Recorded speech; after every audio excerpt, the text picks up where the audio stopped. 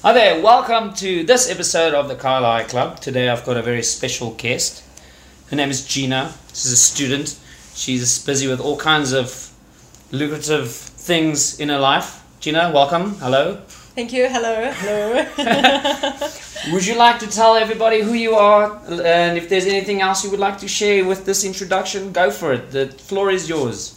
Cool. Well, my name is Gina. I like to make up words. My favorite word is Jangly because my cat's name is Bojangles and he's really jangly. So what does being jangly mean? He's quite strange, but I mean all cats have got their own personalities. So sometimes he just does like these weird movements, or he pulls these like facial expressions. And I like to like copy him, or sometimes he reacts like weirdly to normal things, and I absolutely love it. And so then I just tell him, "Oh no, Bojangles, you're just being so jangly," and it's great. So can anything else be jangly? Yes, I refer to things being jangly quite often.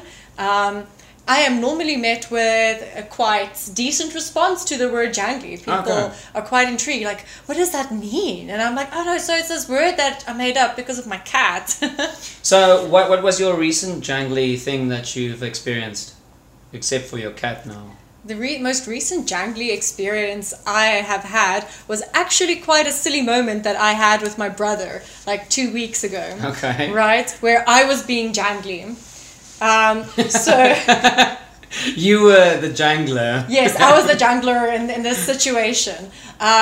So I was quite overtired from marathon study sessions, and I had to go fetch some stuff from my dad's place, and my brother was hanging out with his friends over there. And so then my brother asks me, "Do you have to be somewhere?" I look at him and I'm like, "What?" And he's like, "Do you have to be somewhere?" And I'm like, "What do you mean?" And he's like, "Do you have to go anywhere? Do you have to be somewhere?" And I was like, "Oh, I literally thought you were asking me if I had a bee, you know, like the insect." Do you have a bee somewhere? Yes, I have many. I'm a beekeeper now. Yeah. I've been keeping it a secret. Yes. So that was the last time I was jangly. And the worst is how convinced I was that he was asking me if I had a pet bee or whatever. It was quite entertaining. Are you going to try and make the word jangly a thing? Or are you going to just keep it in your own realm? You know, so far, only like one other person I know uses it. My best friend, Nix. I almost thought you were going to say your cat. Okay, so your best friend. Yeah, like sometimes she also uses it and she'll be like, "Oh yeah, no, but Jangles is being jangly," or "Oh no, Jeans, you're being jangly." Okay, so what are you studying currently? So currently I am busy majoring in psychology. Okay. Yeah, the plan is to pursue neuropsychology and developmental psychology through to a PhD. It's very exciting, a long journey ahead of me, but I am looking forward to it. So was psychology your choice from the start? Yeah, no, it was. I was very fortunate that my parents never pressured me to study. Yeah.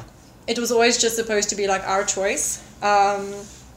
They also didn't like try influence what I wanted to study, or we went to go see like the career guidance counselors and whatnot to help give us ideas of what we're good at. But that was like really ineffective. What actually helped me decide what I wanted to study was my first au pairing job that I had. Okay. I was working with 4 kids. Oh, wow. Yeah, from 5 in the morning until 7 at night. Your first au pair job? Yes. Wow. Yeah, I did that for 2 years. It was very tiring. And so one of the kids, so actually my employer, he only had 2 kids. And then his domestic worker's son, she looked after 2 of his kids. And so then my employer was putting those 2 kids through school. And the oldest one is a boy, and he had quite severe behavioral issues. Okay. And so the more time I spent with him and the more I got integrated into the whole like family system, I began to notice that, this is not normal acting out behavior. This is like traumatized behavior. He's not okay. Other than the fact that I was constantly being called into the principal's office and having meetings with the teachers and stuff like that, he was quite a difficult child. But how old was he? He was 9 at the time. Yeah. So eventually I started to figure out, okay, what avenues can we take that will be affordable, that will benefit him into, just helping him adjust his behavior and deal with his inner conflict and anger. So he could not see a child psychologist, because in order to see a child psychologist, you need to have both parents sign off on it, and his parents were just like out of the picture. So he could see a play therapist, and I convinced my employer, like, listen, can I please just take him to a play therapist once a week? If his behavior does not change within like the next month, then we will try a different avenue. And my employer eventually was like, okay, cool, gave me the go-ahead to do that. And how did that spark you actually trying to go into psychology from, being an au pair, seeing this child with a situation? How did you resonate with that to a point there where you actually thought, I actually want to do this for a living? Well, I realized that I have quite a natural inclination into figuring out how to guide someone through their emotions, and also how I need to approach them, and also like just different strategies to implement to help ease the sense of discomfort that they're feeling, without giving advice, without judgment, and without trying to play like the rescuer. Yeah. Because those 3 things are very ineffective. From like an objective point of view. Yeah. So they then also, because I had to figure most of like the stuff out by myself, because unfortunately the play therapist that he went to, she was not qualified enough to deal with his severity of his behavioral issues. So I had to I was like lending books like from my friends who had already studied, just so I could like understand the different childhood disorders and like what can happen during your like major developmental phases that can cause such a severe reaction in someone so young, because it's abnormal for a child to react the way he did. Do you feel you want to specialize in child psychology if you major? I do want to work with children, but I also want to work with adults. Okay. So I would like to work with children, adults, family therapy, basically do that whole thing, which is also like why I want to go into developmental psychology as well. I love children. I absolutely adore playing with them, working with them, hanging out with them. I get along with them like really well, and most of the time they really like me. So I really enjoy being around them. But you don't want to limit yourself to children at the end either. So you want to be able to get all kinds of different people with different situations, explore all avenues in order for you to, I don't know, do more research on your own thesis perhaps. Yeah, like one of the things that I try bear in mind the whole time is, because I am so young, I'm only 23, there's still a lot that's going to happen in my life before I get to the point where I become a certified clinical psychologist, that I really just have to keep my mind open to possibilities of change, and also to the possibility of maybe not becoming a psychologist. That's my current dream right now and the current goal that I'm working towards. But things do change, so I just try to keep an open mind towards it. And you have this interesting project that you're working on in the meantime as well. Yes. Student bingo. Tell me about that. Cool. So actually this idea started as an art project. Okay. Now I love doing art projects with my friends. It's so much fun. I don't always get the opportunity to do it as often as I'd like to.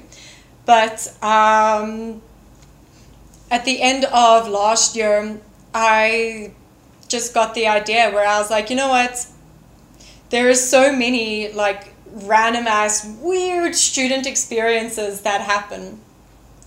like during lectures, at parties, while you're studying. And I'd like to think of all of the ones that I could possibly have, and all the ones I've already had, and just like write it down and like cross them off as I go along. And then I pitched the idea to my bestie Nix. And then we were like, yeah, let's fucking like create like giant ass bingo cards and just like chill in my apartment, paint, drink some wine, just like hang out, and then we'll use it as like a motivator throughout the semester, just to like keep us inspired to be students and enjoy the experience, because it does get very overwhelming studying. Yeah, and you guys need to take your mind off of studying every now and then as well. Yeah, and then we told some of our other student friends about it, and they were like, oh my god, that is such a good idea. And then we looked at each other and we were like, well, maybe let's just like start something. Let's like see who else is interested in this. We can like totally make a game of this and like fucking sell it for like extra bucks. Because both her and I are busy planning to continue our post-grad overseas. Okay. My goal is Italy, hers is Germany. Oh wow. Yeah. Oh nice. Yeah, so we need like a lot of cash to get to that side. Yeah, and it's difficult to save up that amount of money. You know, obviously we're going to sell all of our shit and whatnot, but one has to anticipate to be unemployed for a while. Yeah, it's like finding work is not easy. And I need to pay for everything in euros as well. Yes. And fun fact about Italy, a bedroom in an apartment costs like so much money. It's almost like 600 euros a week, I think. Well, I worked it out to be, it's like the cheapest one I found so far, that's like in a safe neighborhood and whatnot, was like 5,600, something like that per month. Yeah, it does include like water, electricity, and Wi-Fi.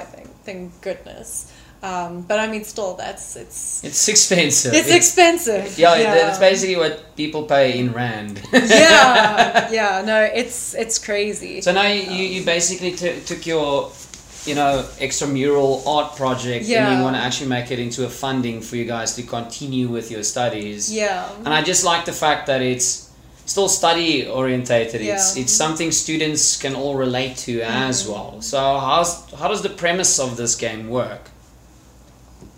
So it works like normal bingo. I have no idea how to play bingo, but Nix does. So we don't know how to play bingo, but we're going to do this. Yeah. That's kind of how I start most things. Yeah, okay, great. Yeah, dive in the deep end, learn as you go. Yeah. Fake it till you make it. Yeah, so Nix was the one who had to explain to me multiple times how to play bingo, because for some reason it was just not like click.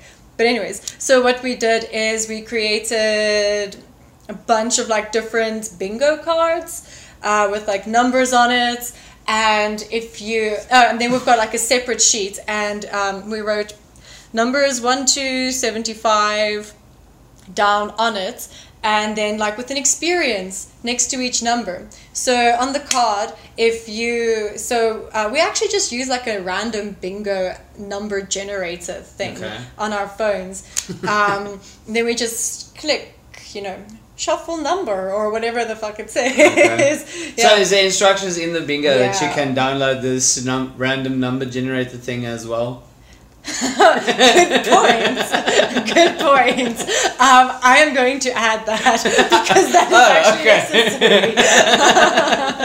Did not think of that, but thank you. Well, I'm glad I could help. Yes. Alright, so choose a random number. Yeah. No, we actually, because that's how her and I have been playing it together. But for other people, we have actually made like a pouch with little numbers like 1 to 75 cut out. So you just need to pull a random number from there. Okay, there we go. Back on track. Alright, back to bingo. Yeah. And then if you have had that student experience, you can like cross it off. If you've not had that student experience, but you have the number then you kind of just have to like leave it open. That's like where the confusion just leave it comes there in. where no one has to think about it. Maybe next time you'll have it. Maybe we'll save this one for later. Yeah. Okay, then how does one win the game? Or beat the game? Or is it a drinking game? Well, we encourage that you do drink while you play, because part of the student experience is We encourage drinking it. excessively. Nice. Well, we encourage safe, excessive drinking. Okay. Yeah. At a safe level. Yes, yeah. Okay. So if you have gotten one... Safe, excessive drinking. We encourage safe, excessive drinking. I love that. It kind of works. Not all the time. So if you drink excessively, just do it safely. Put like helmets on in case you pass out. Oh my god, I actually have a story about needing a helmet while being drunk. While drinking. Yes. Okay. Yeah. In March, in February, I had managed to drink excessively. And But not safely. and not safely, because I hit my head so hard on the bathroom sink that I knocked myself out cold, and I was so severely concussed that Nix had to rush me to the hospital. With a helmet. That's why I need a helmet. That's why I need the helmet. Do you now. have a designated drinking helmet now? Not yet, but I really need to invest in one. I think because that might be it's a something problem. really cool about that you Yeah. guys can actually sell with the student bingo is drinking helmets. You know, there's one thing that this game is really prone on, and that's safety. Okay, so when you drink excessively, put on a drinking helmet and enjoy the game. That is a brilliant idea, and I'm gonna pitch that to Nick. Yeah, you have to at least. So you know, everybody can start modifying their drinking helmets. Yes. Or you can just like make a mark on it every time you've hit your head while wearing it. Oh, like the prisoners do. Yes. Yeah. Like a system. Oh, wow, this is a level 45 drinking bingo player. Like this guy has been drinking it for playing this game for a long time. This person has hit their head too many times. But safely. Safe, excessive. Or if you're drinking. really shy, you can actually just put the visor down, If you're actually like a very introverted people. Mm-hmm. I don't know if this game involves bluffing as well, but if you like the poker players, Yes. you can just put your visor on. Or if you just want to have a quick nap. In between games. Just, like, No, close your eyes. Alright, I'm ready. Yeah. So you guys aim to sell this in order to fund your projects with Yeah. regards to studying abroad. Yes. That is very cool, because I don't think a lot of people think outside of the box, pun intended, with regards to their studies, because people are so used to limitations. Oh, I can't go do that. I can't go do that. But what are you actively doing to actually get there? And I think that is very good initiative that you guys take with regards to that. Thank you. Are you guys both studying psychology? Yes, we are actually. Yeah, that's how we met. Okay, so Yeah. you guys became roomies through studying together as well. Yeah, well, we both live alone, but we met on campus through other friends, and we're study buddies, we're besties, we're attached by the hip. It's quite something. We're a package deal. How much from your studies do you actually incorporate in your own life? Nothing. How so? Well, that is not the answer I was expecting, to be honest. because everything we're doing right now is very theoretical. But I also, I'm very fortunate to see a psychologist, so I don't feel the need to self-psychologist myself. What? Jeez. I feel like I could have said that so much better, but I don't know What how. is the term for it? Psych yourself? Psych yourself up? Yeah, so I don't psych myself up. Yeah. I don't know how I feel about that term, though, to be honest. It's terrible. Okay, so... But I also, I don't think it's appropriate to psychoanalyze my friends or to apply what I'm learning to the people in my life, because I think it will it crosses a boundary, at least for me, because, you know, no one asked me to understand, like, okay, no, so this happened to them at this age, so developmentally this impacted them in this way, and then this caused them to develop this kind of behavior and pattern of behaviors, and this is like why they act this way, and this is the self-coping mechanisms, and, you know, but surely you realized a couple of things from your own personal experiences with what you're learning right now. Don't you think there are instances where you think like, wow, I kind of do that, and this is why I do that, or not really? No, that definitely does happen. But the work that we are studying at this point is not really advanced enough to have any kind of like profound realizations.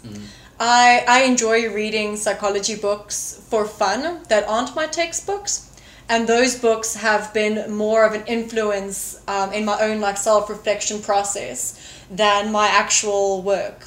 I think one of the things about studying is to really, at least for myself, is the way I stay motivated is to get obsessed and like stay obsessed. So a lot of the things that I do in my spare time is psychology related in order to keep that motivation and inspiration going. Because, for it not to die out. Yeah, because also like our work level right now is it's genuinely not challenging. It's not difficult. It's a lot of work, and it's difficult to get through all the content. But the content itself is not difficult to understand. The volume precedes the actual work. Yeah. So I like to read things or like listen to things that will show me, okay, you know what, this is the foundation phase, and I'm going to get to a higher point that will be more challenging, and I enjoy engaging with more challenging content to just see, you know, that's the goal, that's where I want to be. So you keep your bigger picture at mind when you don't study as well, just to keep that spark alive. Yeah. I'm not really into psychology per se, but do you sometimes read stories and watch movies, and you go a little bit deeper with regards to the characters? I definitely do that. One of my favorite stories, it's a Studio Ghibli story as well, A House Moving Castle. I love House Moving Castle. My god. For instance, that's one of my favorite movies because I like each and every single character and the story behind every single character, why they are like that, and that's why I watch movies, because I relate to the characters to a point where they come from, and that movie specifically, for instance, Sophie, no one really, the spell isn't even broken, but you can actually see when she's happiest what happens. And do you watch movies like that at that point as well, where you actually relate to the characters and try to portray, you know, psychologically what's happening with them? Yeah, then I really do find the time to, well, actually, where I find it's more appropriate to go into the deeper side of it, the more psychoanalytic side of it, and really just like see, okay, this is what's happening because of this and this and this, and that's a lot of fun for me. I also like that because Jordan Peterson brought it into perspective for me, because he teaches psychology as well, and how he dissects stories like Peter Pan, you know, Captain Hook, the only adult in this children's world, and his only his only enemy is time. That ticking time clock, you know. People don't really think about it as children, but rewatching these things broadens the perspective. Yeah, I've definitely found that children's movies are the most relevant ones to adults' lives, I guess. Like, there's so much metaphorical basis in it and so many lessons that can be learned, and the kind of growth that the characters experience, like, through their troubled times, and the things that they learn about themselves and about their friends and family, or about people they thought they could trust. It's quite beautiful, really. Where I found in like a lot of adult movies and stuff, not that I've actually watched many adult movies. I love children's movies so much. Yeah, but I haven't really found many adult movies to have the same kind of impact. But different experiences in your life and different ages can switch your whole entire perspective on a character. For instance, if you watch The Little Mermaid, you see it's a very cool story about this chick who falls in love with the guy, and it's a very beautiful story. But if you dissect that story and think to yourself, she literally had to change herself to fit into someone else's world. Yeah. Now that character changes. You're like, whoa, that's a whole new perspective on something as innocent from there as well. Or if you watch Winnie the Pooh, all of those characters have got mental disorders or some sort of disorder. Yeah. And how do you base from where you started as an au pair in your studies to where you want to go with what you are learning to become a psychologist, with taking yourself out of that person's shoes and analyze something? How is that actually impacting your life? Well, one thing that I have got a great ability to not take responsibility like for other people's emotions or their circumstances or for where they are in their lives. I just like to provide a safe space where I just listen without judgment, listen with acceptance, and without giving advice. That actually for me is a really big thing. I don't believe in just giving advice if someone asks for advice. Sorry, going on a completely different tangent right now. No, it's okay, go for it. Yeah, but one thing that I enjoy sticking to is you have not lived that person's life. You don't know what they've been through. You don't know how they eat their cereal. Yeah. Do they put their milk first or do they put their cereal first? Oh. Do they eat peanut butter with their Wheat Bix? What? Yes. Like you don't know like that kind of stuff about a person. You don't know what's most appropriate for them. Only like you can decide what is the best decision for you to make with your current capabilities. You may think that you know in a certain situation what's best for a person to do, but I think it's inappropriate to just give advice. If someone is like, oh, hey, I'm going through a really hard time right now, what's the kind of like coping mechanisms that you use, or what do you do to like do that, then it's okay. They're actually reaching out and asking for a different perspective, and that is then the appropriate time to provide one. But I'm just speaking from like my own standpoint. Everyone has got their own like perspective and ideas on how to go about this. And that's why I think journaling is so important, because if you journal, you basically get advice from yourself. Yeah. Because if you read things you wrote about, even if it's just a week ago, a month ago, or a year ago, that you know where you were at that point of life, you know what you were thinking, you know why you wrote it. And you know the time that's passed in the meantime, you can either see there's been progress or there hasn't been progress. And I think one of the best advice I've received from anyone is journaling, because who knows you better than you do? Exactly those things that you say, you don't know what the life they've lived, but journaling, you know the life you've lived and where you want to go and why you're journaling, if you're just writing it down. Yeah, journaling is one of the most effective forms of like self-reflection and like just also remembering like what's happened. A lot of psychologists will recommend it in sessions and whatnot, because it truly is so beneficial. Like I started journaling from quite a young age, completely like unintentionally. My mom gave me like a day planner. It was a really cool day planner. It was so pretty. Like it was like this specialized kind of like thing, and she ordered it from some place, and it was you can really plan your day in detail. Yes. But she said just write down the top things that you remembered about today every single day, and then at the end of the year you can go through it and you can see, oh damn, on the 5th of June I had a really great burger. Nice. Like random stuff like that. And then that was how like I got into journaling, was just like writing what happened in the day, like what was the bad, what was the good, and then it just sort of became like thoughts that I just started writing out in a different book, not anymore in a day planner, because day planners only have so much space. Especially when you also use them for day planning. So much in a day. But also I hate Day planners with dates in it, because if I don't write something down in that day, it kind of feels like, oh, I wasted that day. But if you have a book and you just write every now and then in it, I hate open pages in a book. Yeah, no, I get that. But don't you think art is also such a powerful tool? Because I see art also as journaling in a sense, because Definitely. what you paint, why you paint it, or the medium you use, everything in that is also kind of like a form of journaling, because you're expressing yourself just in a different type of medium. Yeah. And I think art is also something that people don't really appreciate to that extent. Yeah. A lot of people just see it, oh, that guy just painted a picture. Yeah.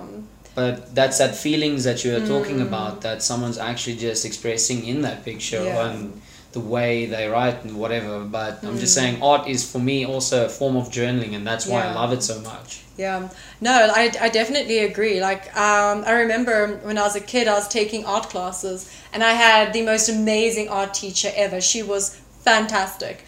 And she once, I was finishing this painting really quickly, and she was like, no, Gina, just slow down. You're going to be... Oh, no. Yeah, she was like, next week you're going to be in a different mood. So why don't you continue with like this piece when you're in a different mood? Because whatever emotion you have is going to come through it. And then you're not just like painting everything with one mindset, one emotion. Then you add so much more like depth and character to it. Oh, she actually wanted you to continue with it on different times, that one piece. Yeah. That's interesting. Yeah, no, it was like one of the best artistic advice, instruction that I have ever received. Because I grew up with art. My mom's a phenomenal artist. She actually designed one of my tattoos for me. But she's so impressive. And she always like exposed us to the art industry. We were always going to galleries and meeting different artists. And that was when I really started to understand the depth and the beauty of like just a sculpture, just a painting. You know, you may think, oh no, this is just a bunch of lines, but there's so much more to it than that. And it's really amazing, like when artists put the meaning of the artwork, like with the name, or even if it's just the name of the artwork, because like the name can give you so much like direction into what the artist was thinking. Yeah, it's fantastic. Like the first tattoo I got is from an artwork by a South African artist. Oh wow. Yeah, it was my first tattoo as well. And the artwork was titled Memory Swatter, but for like a solid 4 years I was convinced it was called Memories. And so my interpretation of the artwork had to do with memories and how they evolve and change. And it was my interpretation of the artwork of memories was just like my own philosophy when it comes to memories and stuff like that. And that just like shows the power of like one drawing. It can really just open your mind so much, but you can also like connect with it like spiritually, philosophically, or you can even just like find it funny and entertaining. Or just it's a nice picture. Yeah. You know? But did your perspective of the artwork change when you found out the full name? No, it did not. It actually like really fell in line with it. And it just solidified what you were already thinking. Yeah. So the art that you say you do art on in your spare time. So tell me more about that. So you just whenever you got a little space to do art, you paint, or what do you do when you create basically? I really enjoy painting. I enjoy sketching with charcoal sticks, not scars. English. I enjoy sketching with charcoal sticks, not charcoal pencils, because the pencils are too like precise. Okay. I enjoy like really harsh lines and making a mess and making things like super dark. I really enjoy oil paint. I like making things out of clay. Like actually one of my recent art projects was painting female torsos on my curtains. Oh wow. Yeah. Just your plain curtains that's hanging there. Yeah, I had black curtains and I was like, I want to paint female torsos on it. And so I painted female torsos on it. I still have like some gaps I need to fill, so it's not entirely done, but it's close to done, and it looks really cool. And you're just doing the art for yourself? Yeah. As basically just like a therapy session? It's more like because I'm a very creative person, and it's important for me to, emotionally, and everything, just paint and draw and just express myself in that way. So I use it both therapeutically, but also as a hobby. Because I found that, like, as an adult, it's really hard to have hobbies. Yes. Like, where do people get time to hobby? Right? So I found also, if I don't create art, then I will literally, like, sit and, like, doodle while I'm listening to my lectures. And then I don't pay attention to my lectures. I just, like, sit and, like, scratch around and whatnot. And then I have to listen to the whole thing again. And I'm like, oh, why did I do that? So... Just because you don't know when you're gonna have time to art as well, so that then you've got priorities as well too, that comes with your hobbies. Yeah. And at the end of the day, when you express, why would you personally feel you need to express? What would you say is your motivation for that need to express the whole time? That is a very good question. It's just this drive that I have to create. There isn't always like a reason or like a motivation behind it. It's just like this like urge, like when you get like hungry, it's like I guess like a biological desire to put something down on paper or on my curtains or but if you think about it, I mean, most people, that everybody says they want to, and that's why I resonate with what you're telling me, because it's so cool to hear that you want to go abroad. What are you going to do about it? You want to create. What are you going to do about it? When you're going to find time, we'll make time. And I think the average person, and I don't want to put the world in one, little bundle, but I think the average person always say they want to achieve these things, and then they come home and they watch Netflix. Yeah. They don't actively try to do these things, and that's why I say it's so beautiful to hear that you're actively trying to do these things, because I don't think most people have that drive to do it, and it's very cool to hear that you've got this natural urge, this natural drive, because a lot of people need someone like an accountability buddy. Hey, we need to go to gym today, or let's go create. Yeah, well, one thing I love saying is I always get what I want. Not because it's handed to me, but because I work really hard to get it. Yes. Like, if I want something, I will obsess about it, and I will work and realign my life in a way so that I achieve it, and I achieve it when I want to achieve it. Obviously, sometimes there are obstacles, but, like, I handle it as it comes, and I do it. But that is a very good word that one of my friends, Anthony, also lives by, and that's obsess. Obsess about your dreams, obsess about your goals, because if you're not obsessive about it, when are you? Because everybody's very quick to say, oh, one day, but one day is gonna be. It used to be when before you know it, you're in your 80s and you wish you've done these things. Yeah. So I think obsessive. I think there is lines with regards to obsess. Definitely. It has to be healthy. Safety first. Yes. That's the topic of this podcast, is safety. So safety when first. you drink excessively, safety. When you're obsessed, do it safely. Yeah. So you've got your studies going on for you. You've got art, and I see you also do a bit of modeling for photography. I do. La la la la. I do. Ooh, a schmodel. So what made you want to go try that out?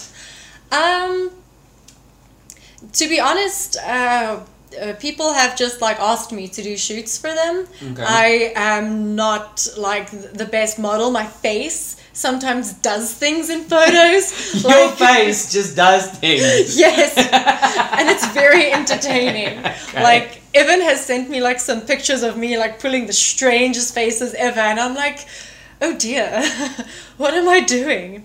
But it's actually been quite an interesting journey, because being in front of a camera like that is, you're very exposed. It's just you're the subject matter. Yes. So learning how to like relax your face and how to emote. Because you have turned tables, you have become the art now. Yeah. Yeah. So you have become your own charcoal painting, basically. Yeah, so it's a lot of fun. Like Ev and I recently did a really, really cool photo shoot where I wanted to climb into the pond, and he was like, okay, cool. And so he let me just like climb into the pond because I wanted to climb inside a pond and have my picture taken there. And just like that like random thing was just so much fun. It was really cold. There's a lot of fish in that pond as well. And they all touched me. Yes. And it was disgusting. It's weird. It was very weird. It's like they want to be close to any form of activity in that pond. It was strange. I'm still not sure. I don't think I was allowed to climb in there, but it happened. But, yeah. But it's very nerve-wracking because I've also been behind the lens a couple of times because I'm never sure what to do. Like, what do you do? What do you do? How does one be behind the lens? I don't know how to do it. I know for a lot of people it comes naturally. Yeah. But I never know how to feel. Like you say, I feel exposed. Because it's you. Yeah. It's me. And whatever I do when that button is pushed, it's there now. Yeah. And it's put into the world. It's intense, and you kind of have to like trust the photographer to make you like look good and really like work with you and like direct you and be like, listen, you're making, because I do this so often in pictures. I give myself a double chin, and it's weird. Like Evan's girlfriend Chelsea, she was taking some pictures of me, and she was like, Gina, just relax your face and move it forward. Because I was pulling a weird double chin, and she was like, that's not going to be a pretty picture. You don't want that. No, that's the opposite of what you want as well. And now I find it really interesting because I also have the need to create, because I don't really create for me to as an escape. I always found it as something that I want to do to leave behind in the world, even if it can resonate with one person. And I don't know if that's a very good motivation, because I always feel like it's something that you need to create for yourself. But I sometimes create because I feel like, if anyone can have any form of value from this, why not? Yeah, like I think it's, art, be it music, pottery, making jewelry, or whatever like form of creation that you decide to choose. It's a way of also building connections with people. Like one thing that I love doing is I love drawing birthday cards and Christmas cards, or just randomly like painting a picture for a friend of mine and giving it to them. Because it's such a deep moment between two people where you're like, listen, I want to give this piece of me to you, and I was thinking about you while I created it, and this is the thoughts that I had, and this is like my show of appreciation. Because for me, one of my love languages is time. Okay. Quality of time, quality of conversation. Like you're literally giving me a piece of your life that you're not going to get back, and to me that's one of the greatest shows of appreciation for someone. Yes. So that's my way of like genuinely showing someone that I care about them, and that they have got like a important place within my life. I create something for them, and I'm like, listen, here's a part of me, here's a part of my time, here is like my emotions that I want to give to you as a gift, because I love you, I respect you. It is a valuable thing as well, because time is something you cannot get back. Yeah. So it is something valuable, and that is a very precious gift to give someone. I totally agree with you. And I love collaborations as well with regards to art, music, or anything like that. Because collaborating with someone's I can't do what you are doing, and you can't do what I'm doing. Let's create something together. And I love seeing artists collaborate. I've loved seeing artists collaborate in different mediums. I mean, even a music video. I mean, the director, the guy that shoots the video, the band themselves, it's for me, a lot of people just see it as a band music video. Yeah. But I see it as a collaborative project between so many people that's involved creating one thing. And that's that time as well that everybody worked so hard to achieve. Yeah. So a collaboration is also for me something that I really like to see in all kinds of different art forms. Yeah, no, definitely. Like there's some beautiful things. You know what? It's actually it's like good coffee and good wine. Some of the best things are blends. Yes. You take two things that are amazing and you put them together, and then it's just like, mind blowing. Yes. And it's like that with artists as well. When artists collaborate, they create something so unique and so different that they could not have done by themselves. And the joint effort is just like such like an explosion of creativity and inspiration and fun. And amongst all of your capricious activities, you swim as well. Yes, yes, I do. That literally just started in November last year. My dad told me, he was like, oh yeah, no, I'm going to swim the mid-mile next year. And I was like, oh cool, let me join you. And he looked at me and he was like, okay. He did not believe me for 1 second. What? Yeah, he thought I was like just saying that. And I was like, no, I'm going to do it. And I started swimming twice a week. And then I swam a seeding event for the mid-mile at the end of November. And I swam this after 3 hours of sleep. And a hangover, and nice. I swam 1 kilometer in 27 minutes. Wow. Which was I beat my gym time, which was great. Awesome. And then I just carried on practicing, and then unfortunately the mid-mile got moved from February to March, and literally 2 days before the mid-mile was supposed to take place, they cancelled the event, but we could swim it virtually. And so that's what I did. And I swam it virtually. I managed to find a dam. So what you do is you register the location that you're swimming in, be it the gym, or if you found like a patch of open water. Some people actually went to the Midmar Dam to do it. Okay. But I did not feel safe doing it. Partly because I was still very concussed. Okay. From the helmet event. Yes. So I was still concussed, and my doctor told me, you shouldn't actually be doing this, but I can't stop you. And I was like, I've put in so much training, I'm gonna do this. Yes. And the Midmar, the actual, you've swam it, right? Yes. Yeah, the dam is like, the water can get pretty rough apparently. Yes. Yeah, so I didn't want to like do that without the safety of lifeguards. It's like a miniature ocean. Yeah. Yeah, and especially because I am an unexperienced open water swimmer, I didn't want to drown. But luckily my dad has a friend who stays by a dam.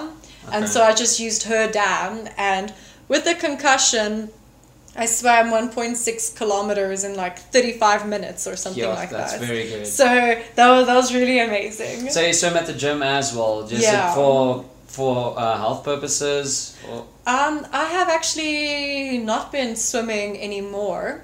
I've kind of like put that on pause. I still actually go to the gym every day, but the swimming part has been put on pause now while it's like cold. I like it though because I've got the swimming pool to myself. You know, not a lot of people swim now when it's cold, and they actually push up the heat a little bit. But I mainly swim because of you know, it is exercise. But I don't know if you've felt this before, but swimming, I block out everything. Yeah. And I don't know what it is because you count your strokes, you count your breathing and everything like that. It's for me such a cool activity because nothing else matters for that brief moment when you swim, and that's the only reason why. And I think you can do it with a lot of things. I mean, I think that's why a lot of people jog as well. But I don't know. It's something about being submerged underwater and blocking out sound as well. Yeah, that just got this really calming effect to it. I really relate to that, like, because so many of the things that I'm doing in my life is future based. Sometimes I live in the future too much because every day I'm doing things to benefit my future and like the person I want to be one day, that I don't always take into consideration just being in the moment.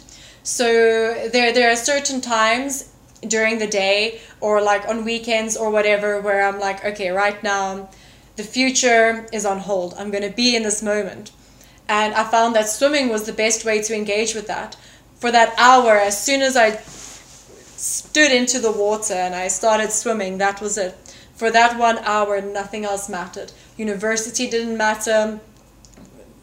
The fact that I forgot to feed my cat did not matter. I've never forgotten to feed my cat, but just for example. I just want to put it out there. It's an example, everyone. We don't neglect our animals on this show.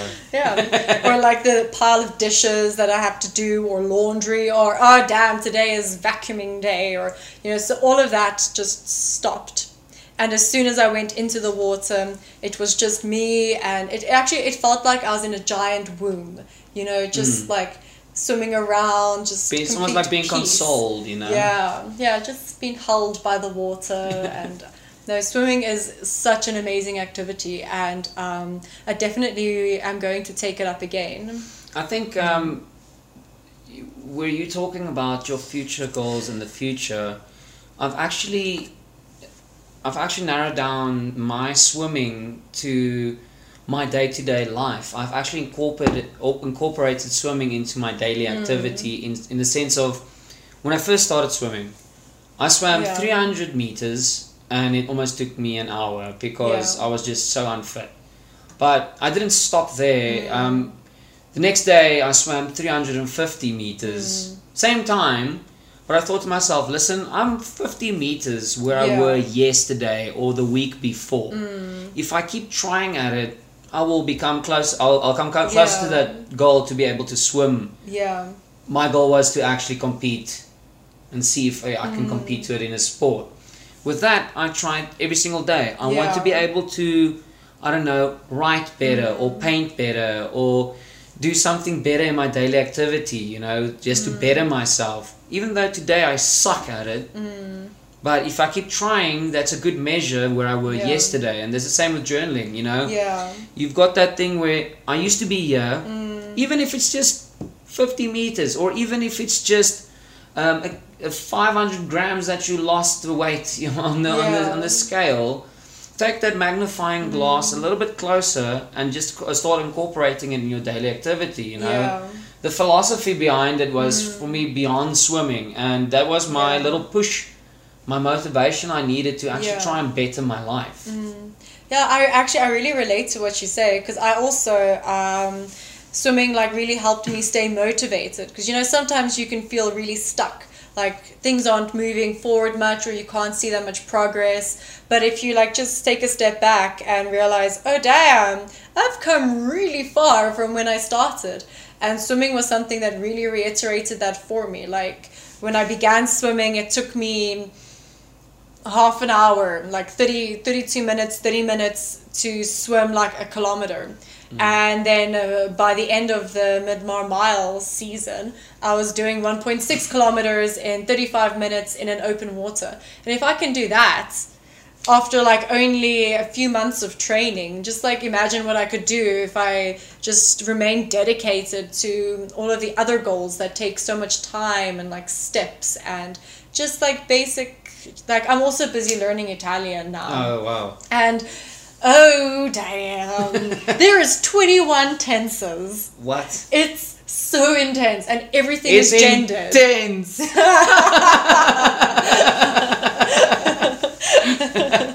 No pun intended. I intended that one. Yes. So because you're gonna actually have to try and communicate to people while you're in Italy. Yeah. And that's also like it's very difficult to learn a language that is so different from like English and Afrikaans, because I am bilingual. My Afrikaans is basic fluency. Basic fluency. Basic fluency, yes. Okay. It's fine. I actually speak Afrikaans at work every day. I can explain fractions in Afrikaans. Oh wow. I don't even know if I can explain fractions in Afrikaans. But yeah, so like Italian is very different from those languages. And I also like every day I have to remind myself, like, listen, when you started with this goal, you could only like basically greet, you know, like how are you, hey, that kind of thing. But now look at you, you're learning conjunctions, numbers, times, sentences, plurals, definitive articles. Like it's and even though it's still so small in the broader scheme of being fluent in a language, it's something. It's progress, and it's like hard work and time that goes into that. And it's just really nice to keep track of, like, oh damn, so over here I was doing this, and now look, there might not be like a significant improvement, or like what's that thing called? Progress? Growth. Growth. Yes, but there's still a little bit, and that little bit counts, because, you know, tomorrow it's going to be a little bit more. Next month it's going to be a little bit more, and then eventually, you know, you build up on your skills, and you build up on like your achievements. You also get to know your capabilities. For instance, let's take swimming for an example. Let's say when I get a tattoo, I can't swim for 2 weeks. Right? So then I think to myself, okay, cool.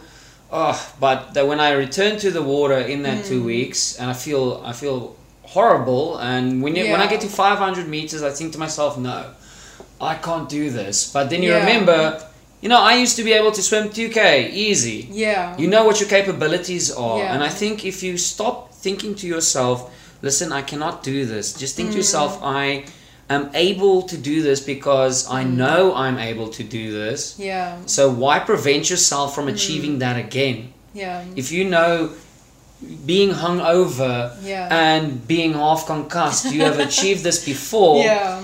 You know, forgetting or not being able to touch a certain subject, and you think to yourself, this is tedious. Yeah. Just, I think a person's motivation would be, you know what? Yeah. I know what I'm capable of. Let's just push through. And I think that's a lot of people get to that barrier and they stop. Yeah. They think they're over it.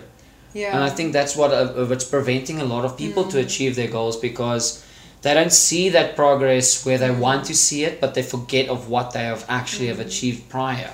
Yeah, no, definitely. I actually also think of it in the context of fear. It's actually scary being successful and achieving your goals. It comes with so much discomfort. It's not comfortable learning new things and pushing yourself past your comfort zones in order to achieve things. You really have to break monotony. You sometimes have to create monotony, even like, you know, routine, to make sure that you get to everything. And it's difficult and it's scary, like not knowing if you're going to accomplish it or not. And I encourage myself to sit in the discomfort of the fear and sit in the discomfort of the I can't. And I'll literally say to myself, you know, I acknowledge that you feel like you can't do this right now. And that's okay. If you feel like you can't do it right now, sit with those feelings for a bit. But, you know, 1, 2, 3, let's do it. Let's go now. Now we've got this. You felt uncomfortable. You can now push through it. Just keep on going and you will get there. Don't dwell. Don't sit and like sulk in the feeling of I think as much as social media is such a beautiful thing, it can be also a very horrible thing for people, because now you're measuring yourself with someone else's ruler as well. Yeah. Now you think to yourself, oh, look how far that person has become. Look what they have achieved, and look what I'm doing with my life. Yeah. And I think it's very hard for anyone to actually think, you know what, my problems are relevant to me. My accomplishments is relevant to me. And social media is actually such a horrible thing sometimes, because now you're already in your mind in such a bad mindset, because you think to yourself, why have I not do this? Why am I not where I am?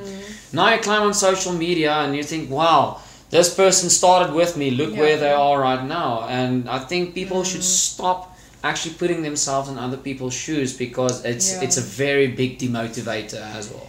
It's actually it's so toxic as well. You know, you can't compare. It's, you know, back to the advice thing. You don't know how they eat their cereal. You know, they don't eat cereal the same way you do. Maybe they don't like butter on their toast. Maybe they don't even eat toast. Maybe they're gluten intolerant. You know, there are so many things. Maybe maybe they're worse off at home than you are, you know. You don't know these things. Yeah. Maybe they eat peanut butter with their wheat picks. Okay, I'm actually going to try this after this podcast. You know, like Nix told me she does that, and I'm still busy trying to get over it because I actually don't like peanut butter. I thought I was allergic to nuts for a long time, for a long period of time, where I didn't eat nuts because I had a bad allergic reaction to nuts. And the other day I ate a lunch bar. Yeah. I took the plunge. Oh my gosh. That is what? I was just so in the mood for a lunch bar. No. I actually got a doctor's number that I got ready. I asked her, like, listen, I'm going to eat a lunch bar now. Will you be available in the next hour? She said, yes, I guess. And I did it and I was fine. And now I'm back on peanut butter where I spent 5 years of my life not eating nuts. That's such a sad time. I know. Wow. It's nuts.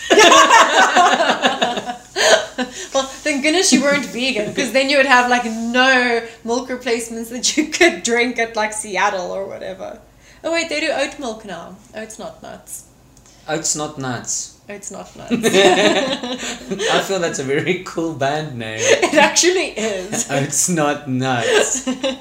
Like a jazz tribute band or something. I don't know. Yes. Or like some indie band where they like wear like 80s hot pants and have like really curly hair and aviators. Ugh, I see windbreakers in this band as well. You know, like really Lumo windbreakers. You know, this might be a controversial thing to say, but I see Crocs.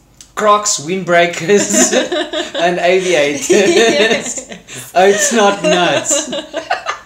Like, if I was a musician, I would definitely go for that. So if there are any musicians out there who would like to steal this aesthetic, you're welcome. Yes, please credit us though. We would want to be in at least one music video. Yes. We'll wear all of that. Crocs, windbreakers. And aviators. Yes. So, to conclude this podcast, is there anything you want to leave the listeners with? That is actually a very good question. You know, I would say that the best thing I can tell anyone is, or what I tell myself every day is, you know, everything is actually just going to be fine. Like, even if it does not feel like it's fine right now, it's going to be fine one day. And right now, if you just want to binge watch Brooklyn Nine-Nine for the 12th time, that is fine too. That's you know, okay. like if you're busy like doing study marathons, or you know, if you're busy being janglies, like yeah, if you're being janglies. Yeah, like just like trust yourself and like trust the process, and things work out. You know. I just want to say thank you very much for taking your time to come do this with me. Yeah. I appreciate it, and I would just like to say good luck with your ventures, and you guys will be able to buy this very cool student bingo game as well. Is it available for purchase right now? It is, and it's only 40 Rand. Only 40 smackers, and you get to solidify your place in the student world. Yes. Will I be able to play it if I'm not a student? Aren't you like studying part-time? But I'm not a student. Oh. Well, I mean, you can definitely play. There will be some things that you will definitely not get, like falling asleep in a lecture hall, or your lecturer telling you an inappropriately personal story. Ugh. Oh yeah, it gets wild out there. It's great. Now I'm actually kind of thankful I'm not a student. But thank you so much. I will post links to the game as well. And yeah, have a wonderful day or evening, whenever time period you're listening to this. Yeah. Cheers.